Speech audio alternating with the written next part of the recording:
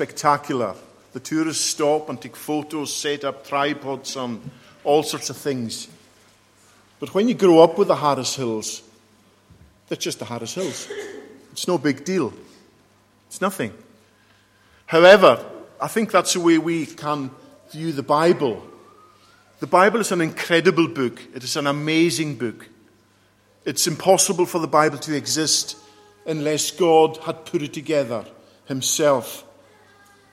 The Bible is intricately correct in every detail, despite many different authors and books and written across thousands of years. The books complement one another. The New Testament explains the Old Testament and vice versa. Every part of Scripture is about a person. Noah and his ark are history, but are also pictures of salvation that this person would bring. It's a picture language, although it was history as well. The sacrificial system is a teaching picture of him, and it's pointing to the ultimate sacrifice that this person was going to make. The tabernacle in the Old Testament tells us about him, the priesthood, and so on. Later, the temple.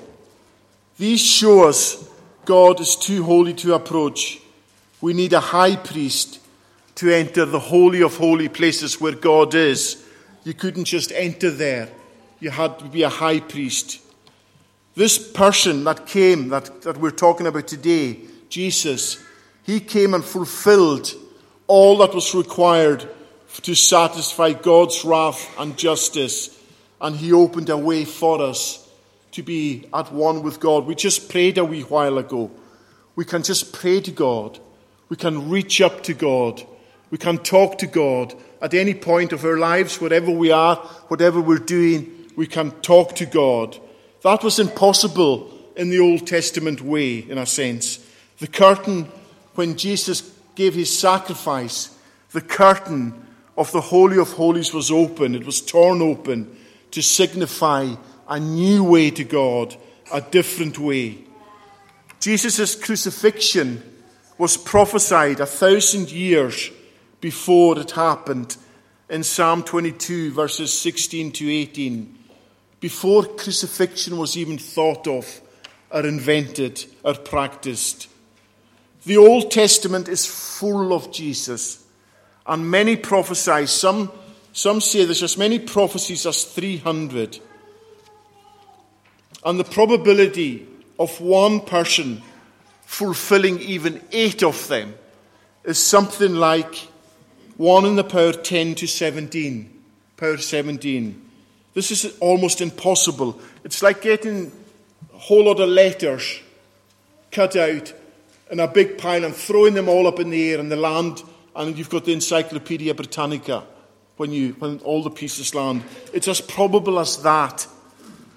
The first prophecy in Genesis, in chapter 3 and verse 15, to our first parents, telling us that one would come and basically undo what they had done. This was fulfilled in Matthew chapter 1, verse 20, when an angel of the Lord appeared to Joseph in a dream. Matthew 1:20. But as he considered these things, behold, an angel of the Lord appeared to him in a dream, saying, Joseph, son of David, do not fear to make Mary as your wife, and that which is conceived in her womb is from the Holy Spirit.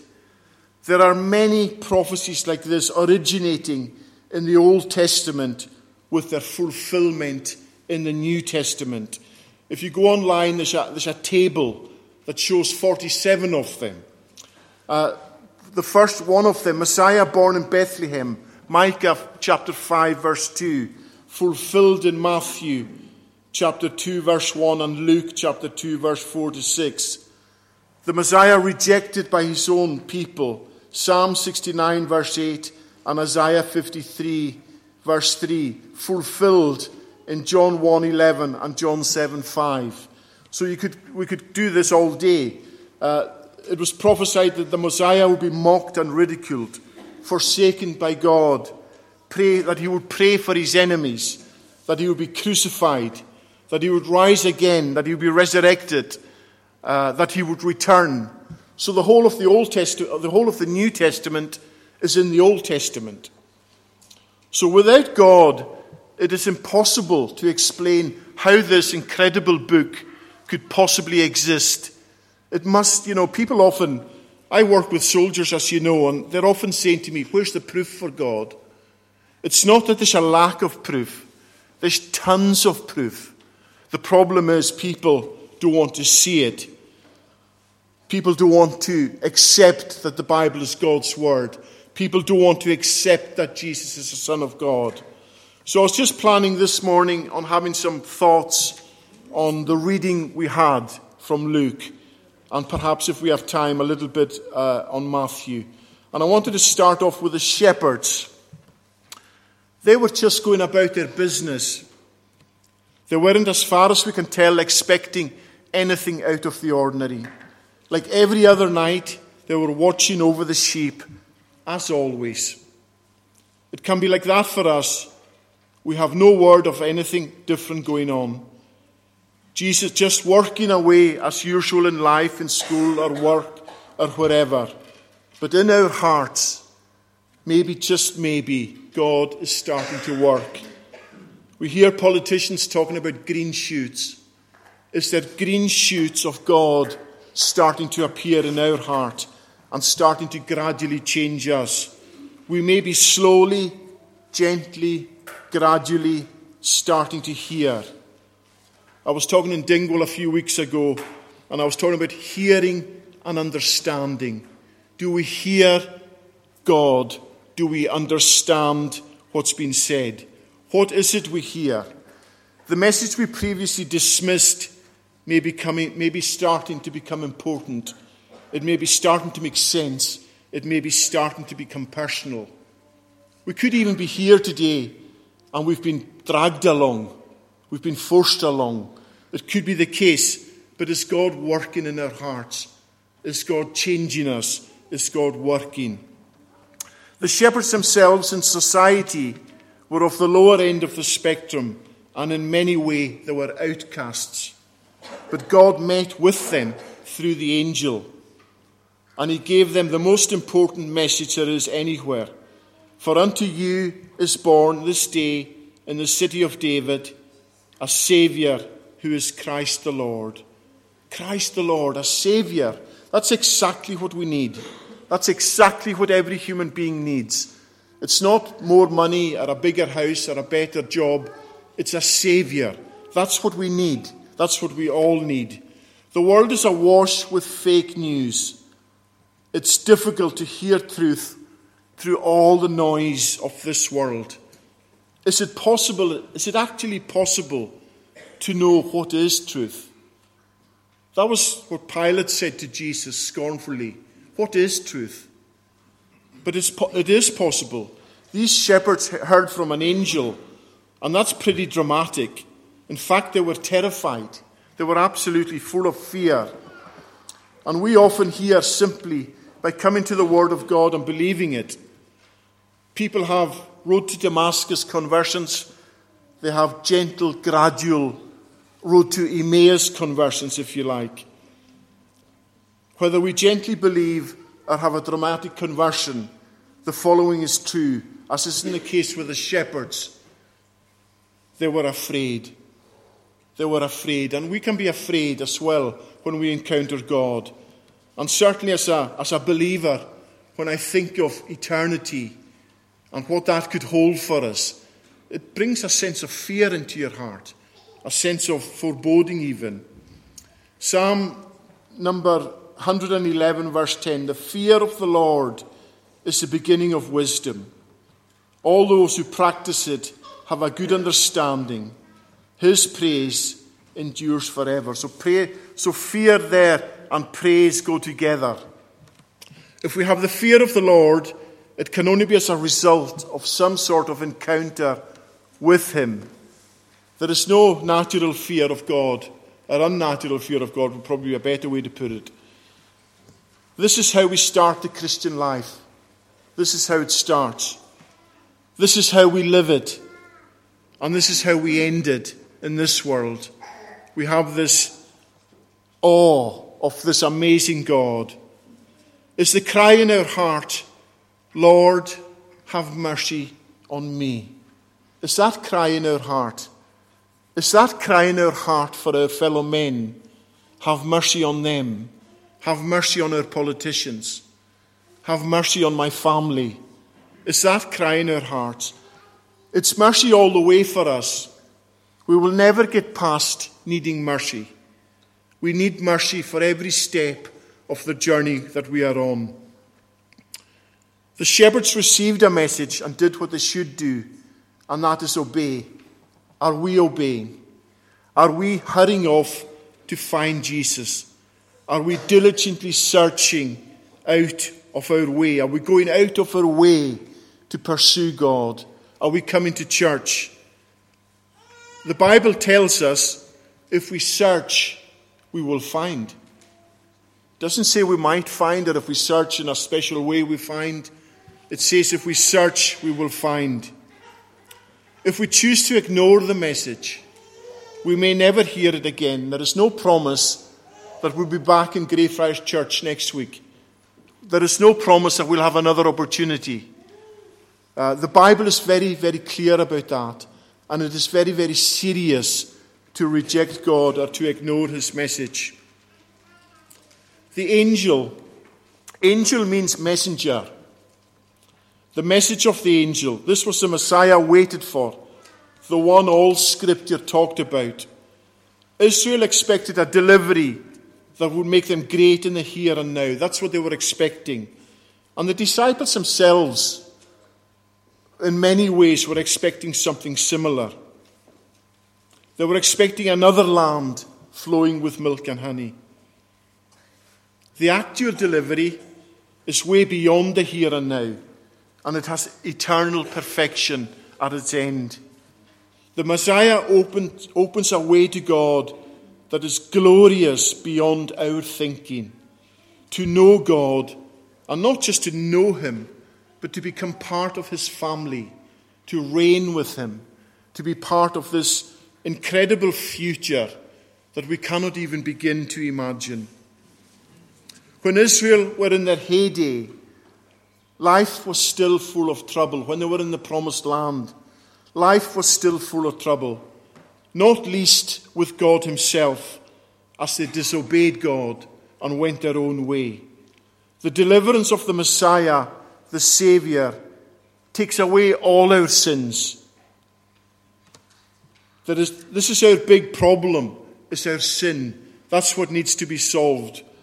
In the world to come, in this new land, in this new promised land, we will be sin-free, and there will never again be an invasion by a foreign army, or even the devil himself will not invade that land and that world that he has prepared. The angel's message, his message, is for all nations, as promised to their father Abraham, that all nations of the world shall be blessed. Genesis 22:18. The promise made when Abraham obeyed in offering Isaac. Obedience is the best course, no matter how extreme the task ahead is. If you can imagine Abraham's position, we all love our children. We love our children very much. And if we were asked to do what Abraham was asked to do, what a situation to be in. But he obeyed. God often takes us to places where only he can deliver us and give us a way out. And that message that went to Abraham, it's for all of us. It's for all of us here today. It's for everyone. That there is Jesus himself was strengthened by an angel, and that's incredible. He bore the weight. The weight he bore needed extraordinary help. There was no ram for Jesus caught in a thicket like there was for Abraham. God delivered Abraham from the pain, the anguish that he was in. The place Jesus was going, the cross, was utter darkness. A place, thank God, that we will never go to. But what he went to was utter darkness. But he was determined to do the will of the Father. And he did that for the joy set before him. The sins of the world will be placed on the soul of this baby that will grow into the sin bearer. He was fully human and grows up like any other child, but without sin. Like us, he learned through Scripture. We learn through Scripture. That's how we learn. We learn by being in church. We learn by living out our Christian lives in this world. We learn through Jesus and his word and his Spirit. We are sanctified by his word and his Spirit. The angel, the messenger, brought the best news. Likewise, we, if we are saved, have the best news to share with our fellow men. We in the New Testament age have the Spirit. We don't have a curtain. We don't have a high priest. We have the Holy Spirit. John 7:38 tells us we have rivers of living water flowing from our hearts. The Spirit and the Word come to us, and we bring it to others. That's our job, is to bring it to others. We are not alone as we speak. The Spirit will give words and opportunities. In some ways, it's easier to talk and witness for Jesus than it is not to. Because when we don't, we're full of regret and full of remorse. I remember I was on a bus one day, and this is a big regret in my life. I was on a bus one day and I felt that I should go and tell this person that was a few seats down about Jesus. And I didn't. I didn't do it. And he died 2 days later. And that's fearful. Fearful for him and fearful for me. But it's probably easier to speak. And a blessing comes when we speak. Blessing comes when we speak for Jesus, when we do his will, when we tell others about him. The heavenly host. What an event this must have been, to see heaven on earth. This is one of the first things that struck me as a new Christian. I was reading the Bible and I was reading these verses. And it just struck me, what must it have been like to see a multitude of the heavenly host praising God and saying, "Glory to God in the highest, and on earth peace among those with whom he is pleased." What a blessing these shepherds got. When we think about Moses and Mount Sinai and the law, it was quite different to that. The fire and thunder was so terrifying that the people wanted it to stop. They wanted God to deal directly with Moses. The message of the law of God, if we are on the wrong side of it, is unbearable. Of course, by nature, we are all on the wrong side of it. Every one of us are on the wrong side of it until we come to Jesus. The law is a big problem we all have and need deliverance from, because very simply, we break it at every point of our lives and every decision we make. But here the heavenly host is bringing a message of grace. God's grace is undeserved favor to mankind. The child in the manger is going to bring the ultimate glory to God. By his life and death, he will bring peace between God and man. The law, so terrifying and unbending, will be fulfilled by the Saviour for us. This is the things angels desire to look into in 1 Peter 12. Glory to God in the highest is what they are giving because of on earth there is peace. Being prepared for those with whom God is pleased, as the verse said.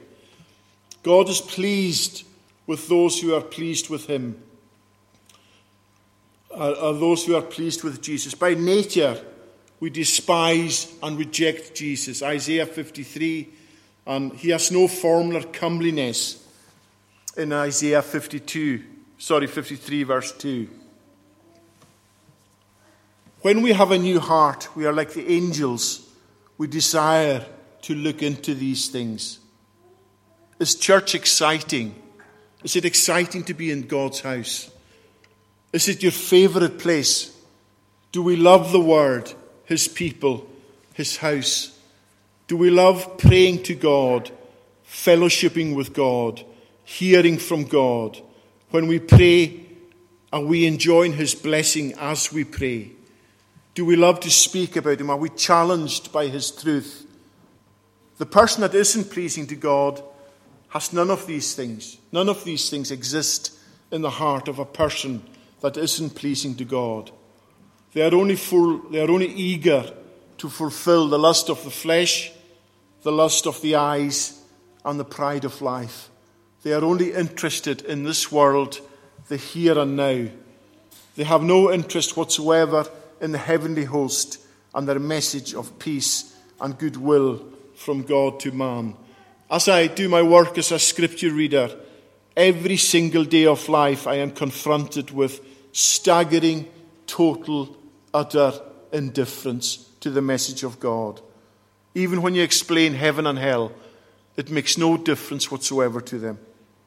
So are you without God today here? His answers often, like the heavenly host, come suddenly. God is real. The host is real. You may be here not believing any of this, but what if it's true? What if everything I said about the Bible today is true? What if that's the case for us? It's a choice we are consciously making to either reject it or to accept it. And just a final few thoughts on the Magi who were mentioned in Matthew chapter 2.